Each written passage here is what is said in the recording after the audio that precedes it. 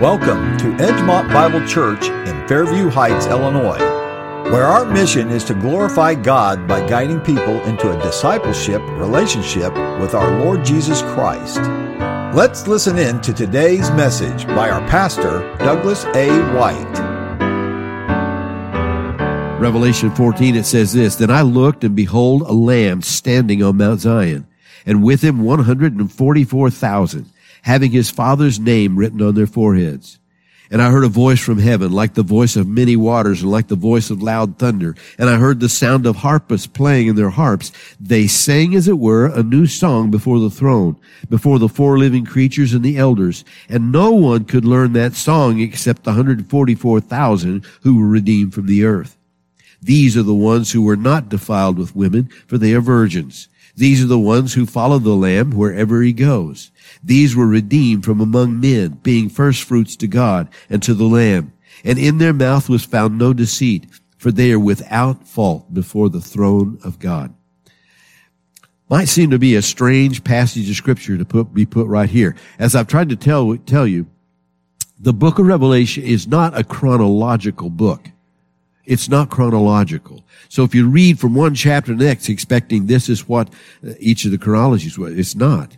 It's not the way time went. But each of them gives to us some notion, some understanding of what God is about what God sees as the end of all things. He's in Revelation. No? Oh, okay. He's in Revelation.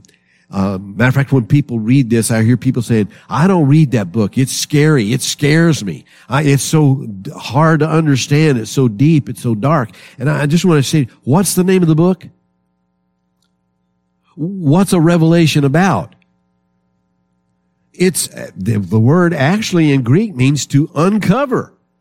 So here's what he's done, kids. This is uncovering what's going on. He's giving us revelation. He wants us to know what's going on. He's left this for us in order to build us up and encourage us. You follow where I'm at? So when we look at it, if you had been one of these readers and you had been listening to chapter 13 about the power of a beast that comes up out of the sea and the power of a beast that comes up out of the earth and the horrors that comes from those guys, if you had been reading about the trumpets and the disasters that fall on things, and the way the earth has all kinds of things happening to it, bloodshed is everywhere, there's death everywhere, that could be a depressing and frightful thing. As a matter of fact, your first point in your outline here is there's much going on that's disastrous, it's wicked and horrifying. It could grab the attention and depress the hearers, frighten them beyond anything they have known. It could have scared them good. If you're reading along through here, you might have assumed we're never going to get out of this. This is horrible. So chapter 14 comes. And there he wants you to see something so that you don't forget. He's going all the way back to chapter 6, where a lamb was found. A lamb came and got the scroll, and the lamb brought the scroll and started opening the seals. He's going to take us back to that lamb. All right. So let's take a look at it. Number one, we've had these trumpet judgments and the release of destruction on the earth. People, animals, land and sea, signs in the heavens. It was enough to depress you and frighten you. Then you had this chapter about the first beast and the second beast and a cursed people marked for destruction. Matter of fact, the end of chapter 13, look at it. It says here in verse 16 of 13, it says, "He causes all, both small and great, rich and poor, free and slave, to receive a mark on their right hand or on their foreheads, and that no one may buy or sell except one who has the mark or the name of the beast or the number of his name. Here is wisdom. Let him who has understanding calculate the number of the beast, for it is the number of a man. His number is 666. So the last thing they had heard was about this mark that's going to be on people, about the way that they're going to be caused to do that. I mean, you're not going to be able to buy, sell, or anything. So they were seeing that it looks like everybody's going to be sucked in by this thing. It's all just going to draw us all into this dangerous thing. So they're seeing that and wondering, who could win? How could we ever have any victory over this thing? So you have the first beast, the second beast, and a cursed people marked for destruction. Number 3, martyrdom. And you were going to be murdered just for believing Jesus. If you didn't receive the mark, they were going to kill you. If you said you believe in Jesus Christ, for sure they're going to kill you. What kind of hope is there in this book? So let's go on further. It seems endless. It seems there's no stop to it. It just seems endless. So as you're reading this along, so here's what I'm understanding. The theme of the book is not disaster. The theme of the book isn't even the judgment, though that judgment is certainly mentioned in there. There's a lot of it. The theme of the book is not just the wickedness that goes on. The theme of the book is not just that people don't repent. The theme of the book is the Lamb and the God of the Lamb, his Father. Wanting us to know this, God is sovereign and is bringing all to a close for the sake of redemption and renewal. Is there any hope?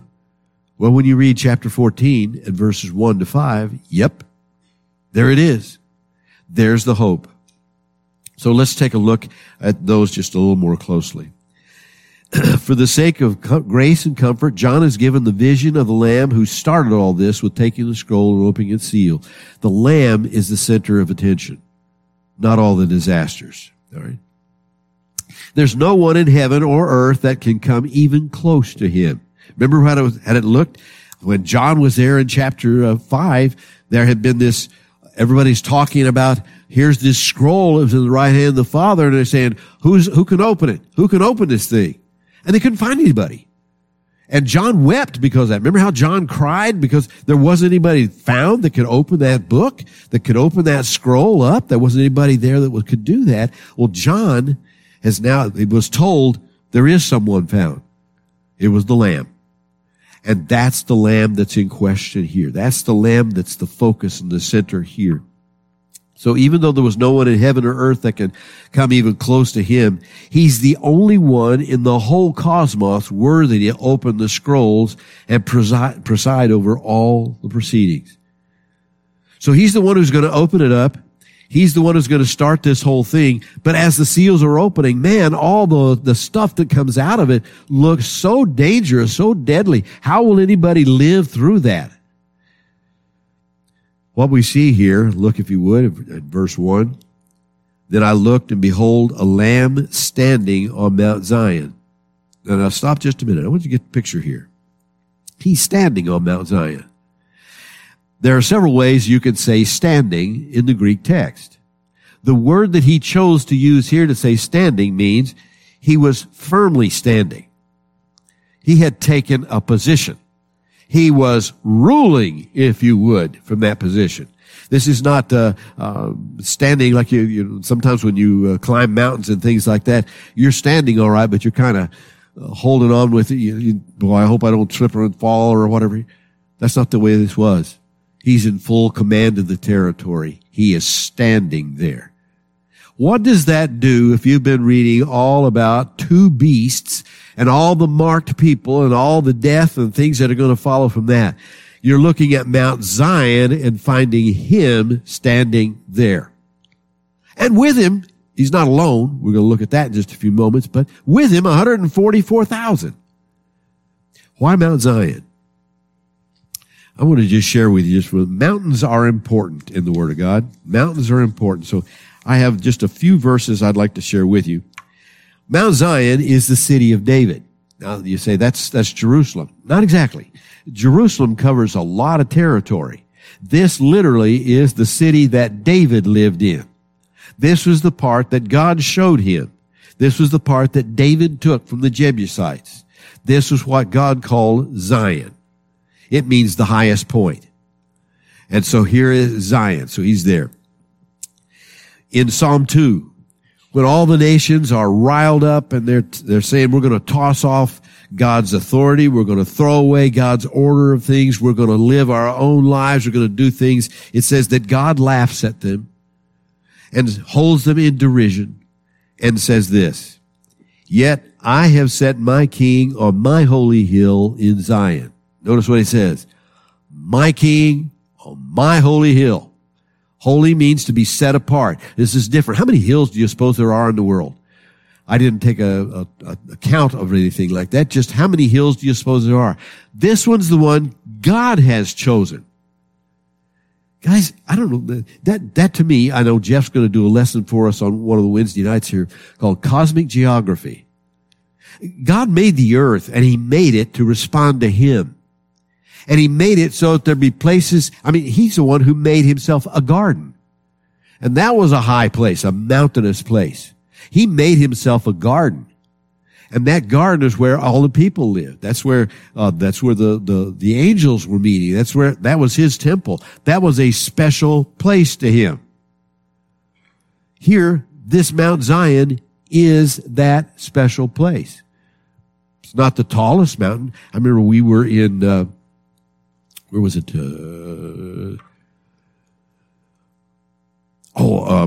Darjeeling. We were in Darjeeling, and we had gone up to, they had a nice little restaurant that had a roof where you could eat and drink tea and all that good stuff. Darjeeling tea, by the way. And you were sitting right there. The people kept saying, "It's going to be revealed. It's going to be revealed. It's going to be revealed." And everybody starts looking up. And I didn't we're at, goodness, I don't know, maybe 10,000 feet, more than that at Darjeeling. Okay. So we're at that. So they say it's going to be revealed. Keep looking. So we're looking, and I'm looking at something that's going to be revealed. And it's, as it gets closer and closer, I can see clouds parting and stuff like that. So I look down here. I'm trying to look about eye level because there's great mountains going to show up. And I'm looking right there. And then pretty soon said, there it is. And where I'm looking, there isn't anything. Just look like clouds, because I wasn't looking in the right place. Up there was where it was. I mean, thousands of feet above where I was this great mountain. Why didn't God choose one of those? I mean, there are gorgeous mountains all over the world. Why didn't he choose one of those? Instead, he chose Zion and said, Zion is going to be the center of the earth. Zion is going to be where everybody comes. Zion is where I'm going to live. As a matter of fact, he said it that way. He said, oh, that the salvation of Israel would come out of Zion. When the Lord brings back the captivity of his people, let Jacob rejoice and Israel be glad. And said, may he send help from the sanctuary and strengthen you out of Zion. Psalm 48:1. We used to sing this song all the time. Great is the Lord and greatly to be praised in the city of our God, in the mountain of his holiness, beautiful in elevation. The joy of the whole earth is Mount Zion on the sides of the north, the city of the great King. Out of Zion, the perfection of beauty, God will shine forth. The psalmist again says, remember your congregation, which you have purchased of old, the tribe of your inheritance, which you have redeemed, this Mount Zion where you have dwelt. That's where God lives. Wow. In Salem also is his tabernacle, and his dwelling place is in Zion. He goes on further. Let me read a couple of here because I want you to see how important this is. Zion is so important that it says, the moon will be disgraced and the sun ashamed. For the Lord of hosts will reign on Mount Zion and in Jerusalem and before his elders gloriously. In other words, he is outshining the sun. He's outshining the moon. They are disgraced by the fact that their light is not as bright as his light is, and it's coming out of Zion. So when you see Jesus, when you see the Lamb standing in Mount Zion, know that means that the Lamb is standing in the dwelling place of God. Who dwells in the dwelling place of God? God. And the Lamb is God. Isn't that exciting? That's where the Lamb is. He's on Mount Zion. Now, let me go further with you. A couple of them here that are really, I think, critical in the New Testament. He said this, you have come to Mount Zion and to the city of the living God, the heavenly Jerusalem, to an innumerable company of angels. He said to us in Hebrews chapter 12, that's where we've come. We are in Mount Zion. We are dwelling with him. He's not going to be alone at Mount Zion. He is standing there, and that is revealing his spiritual authority over everything else. Now, let's talk about timing just for a moment. If what we've been seeing here in chapter 13 has been the actions of the beast, okay, I'm going to make this the timeline of the tribulation again. This is where the tribulation begins. This is the middle of the tribulation. And over here is the end of the tribulation. What we had seen back over here with the beginning of 13 was a beast coming up out of the sea right here. And he's beginning his conquest of everything in the world. And he's making his way to Jerusalem. As he's going along, a beast comes up out of the earth during this same period of time and starts proclaiming the praises of that first beast.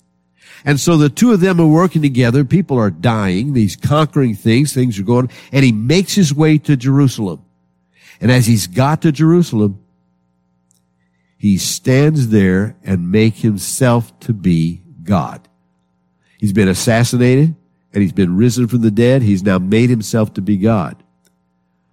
Well, if he's done all of that in Jerusalem, is this what's going on? While are these 144,000 a lamb, are they showing themselves at this time right here? No, I'm going to have you step out of time just for a minute, will you? There's time. Let's step out into eternity. We're out now in eternity. Ask you a question. When things happen in eternity past, when are they happening?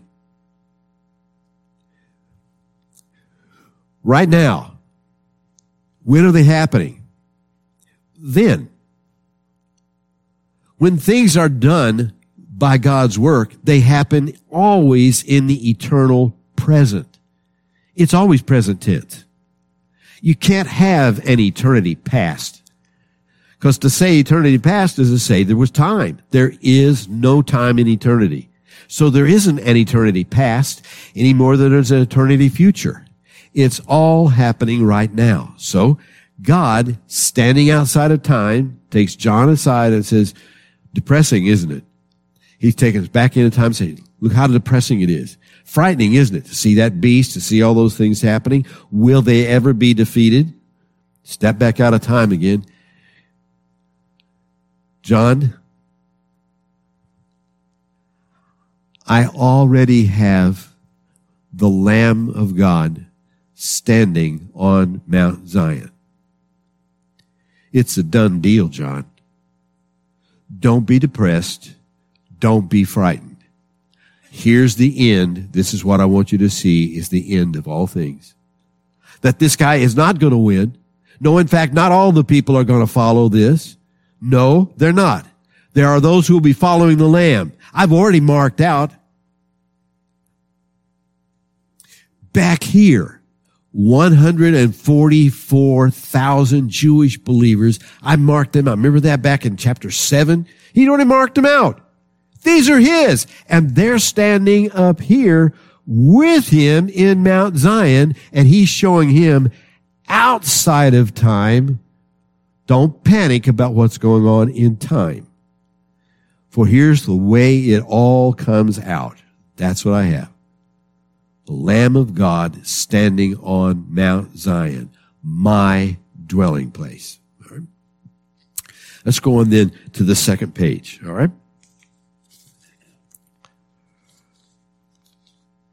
This Lamb, let's identify him, shall we?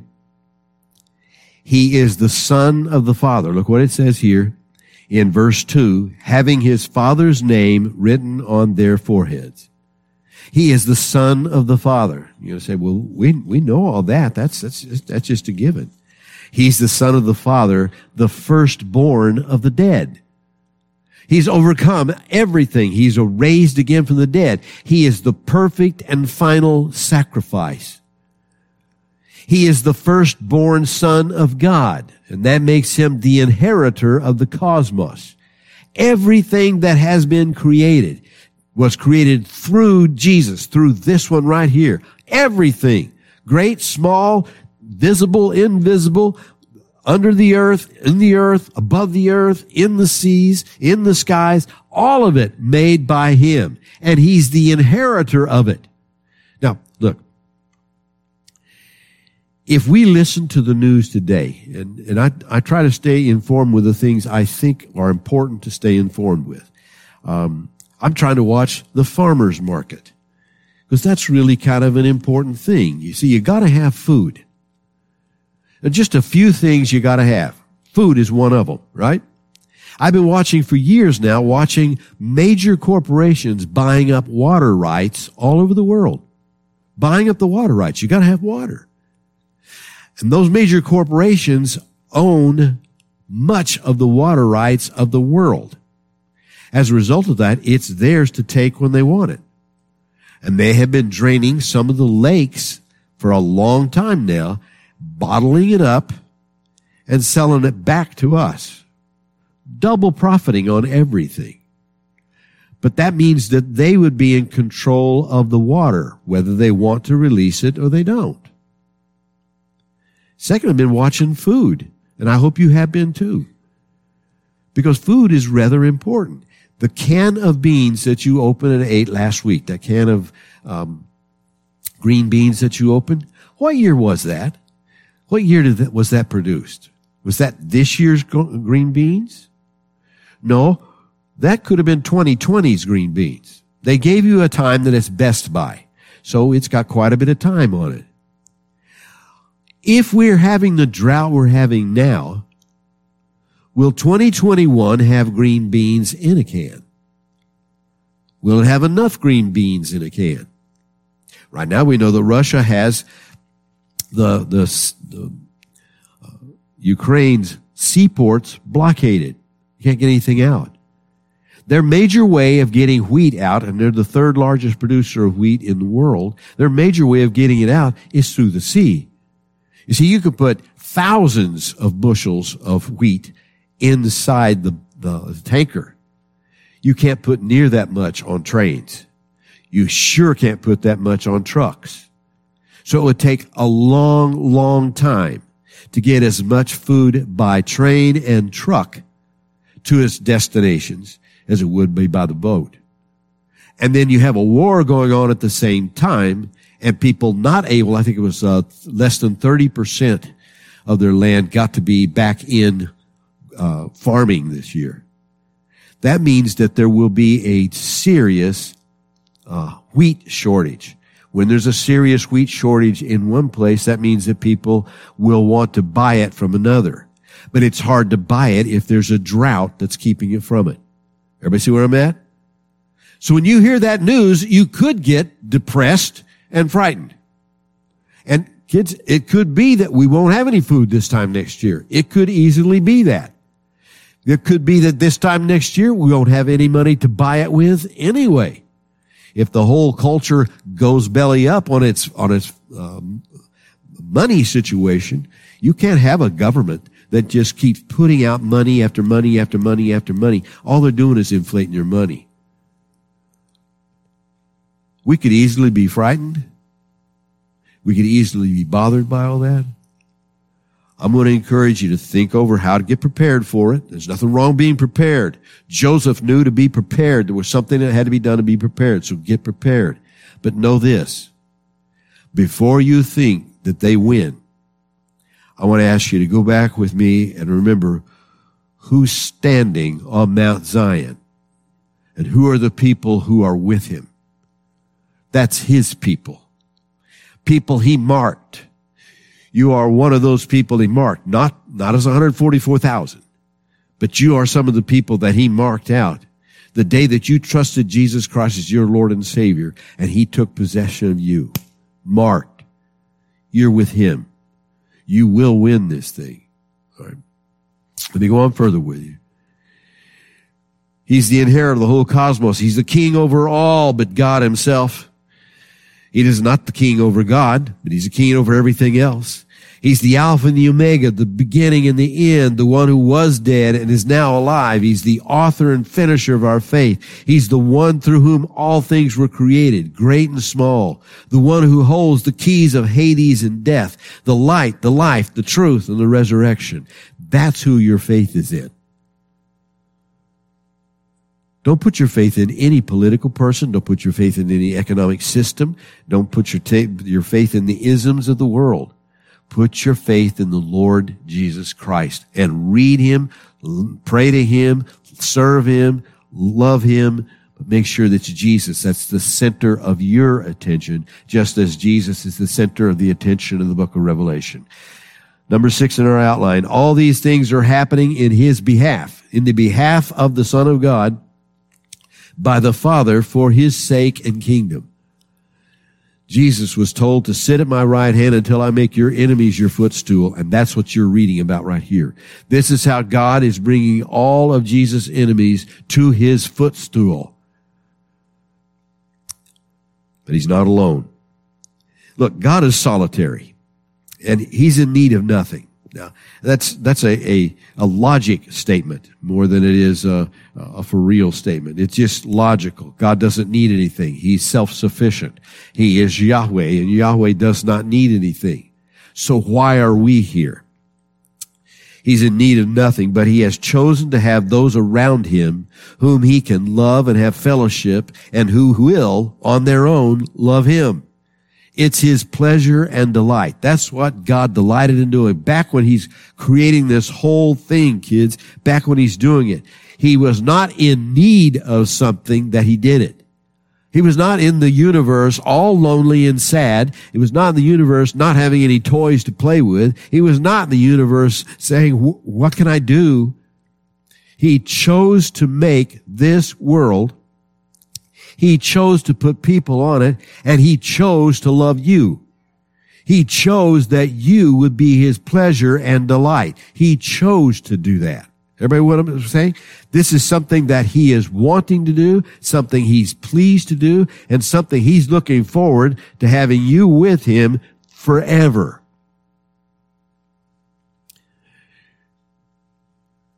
God marked you out. God loved you. He chose and marked out the 144,000 Jewish believers to be close to him forever. That's the same group that he marked out early in chapter 7. That's the people who are there. All he's doing is bringing us an update on those 144,000. So they're chosen back here. What happened to them? Did they die? Did they make it? What happened to them? He's wanting us to see they're standing with the Lamb. The forgiving, redeeming Lamb is standing there, and they're singing with him. I mean, this isn't everybody standing there wringing their hands wondering what's going to happen next. They're singing. And whatever song it is, they're the only ones that can know it. I don't know if that's linguistic, that's only in their language. I don't know what that means exactly, but I know this. Nobody else can learn that. Is it because it has such an unusual melodic scale? Is it because it has unusual harmonies to it? We're not told that. We're just told this. They're the only ones who can sing it. And they're close to him. Listen to the description of them he's given there. They are marked with the Father's mark. Look, if you would, verse 2, having his Father's name written on their foreheads. They have a song to sing that only they can know and sing, and no one else can even learn it. It says about them. Now note first, it says, and I heard a voice from heaven. That's a single voice, just one voice, like the voice of many waters, like the voice of loud thunder. That's usually the word that's used for someone very close to the throne, either God himself or one of the archangels who are close to the throne. And I heard the sound of harpists playing their harps. Now we've picked up a few more beings of some kind. They sang, as it were, a new song before the throne, before the four living creatures and the elders. Now, it doesn't say that the 144,000 were singing there. It just simply says that they sang, as it were, a new song. But then it goes on to say, and no one could learn that song except the 144,000 who were redeemed on the earth. So we make the assumption that it's the 144,000 that are singing this song.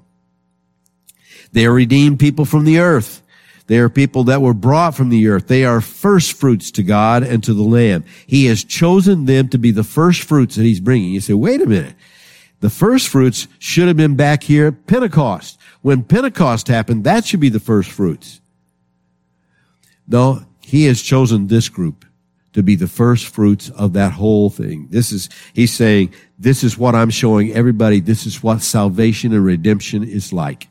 These were the 144,000 evangelists that were teaching the Word of God to all the people in the whole wide world through whom people came to know Christ. They are all male. They're virgins, not defiled by women. Now, When we speak about defiled by women, if you're married and you've not been defiled by women, you understand what I'm saying here? Paul said that he was single and he thought it best not to touch a woman. He was defiled. Why? He was dedicated to one cause and one only. And we were told in 1 Corinthians chapter 7 that to the married people, you have to be devoted to your spouse and to Christ.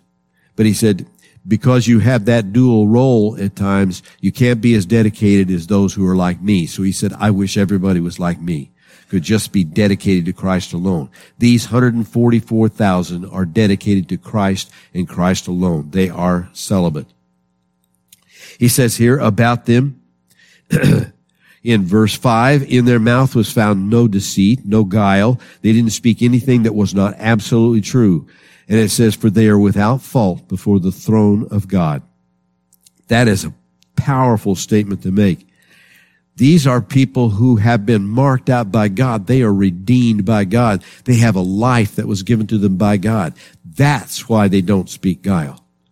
That's why they are without fault before the throne, because Jesus has marked them out. It's not because they did these things and Jesus said, you guys are so good, I'm going to let you be a part of my team. No, they became a part of his team and they became these good people. This is the powerful thing our God has done by giving us Revelation chapter 14, because he's wanting us to know this, that in spite of whatever you get to hear in the world today, and believe me, there's plenty of things that are in the world today that could be very depressing, that could be very frightening. We are called on to remember there is a 14. There is a 14. Go back to the 14. Don't just listen to all the stuff that you're hearing on the news or even the things which are true. That are just sometimes the news isn't true and we know it, but there are things that are happening that are true. And those things can be very depressing. Just keep remembering, there is a 14. There is a hope. Don't give up, brothers and sisters. All right? Father, thank you so much for the gift of the life of Jesus Christ. Thank you for this revelation you've given to us. How important it is, Father, that we believe this revelation of God. Help us to have faith, to trust you that regardless of what anything else may be like, faith keeps us alive. Thank you for the hope that we have in the Lord Jesus Christ. Thank you for the gift of faith. Thank you for what you're going to do in each one of us just now as we get to be the people of God right here on this planet, right in a great time to be speaking the word of God. In Jesus' name, amen.